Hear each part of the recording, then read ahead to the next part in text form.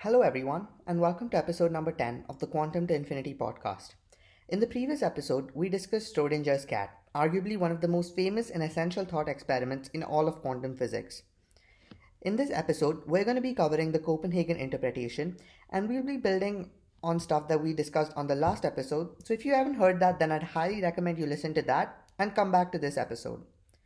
Okay, so now to answer the burning question, what really is the Copenhagen interpretation? Niels Bohr and his team provided the first interpretation of the quantum theory in Copenhagen, hence the name Copenhagen interpretation.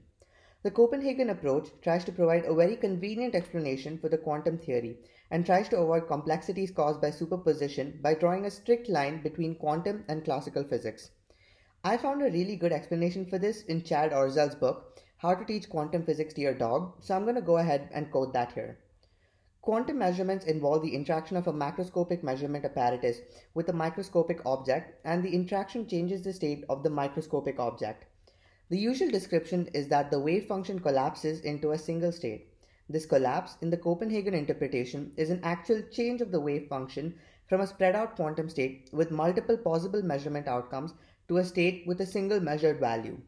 In the most extreme variants of the Copenhagen interpretation, the collapse requires not only a macroscopic measurement apparatus, but also a conscious observer to note the measurement.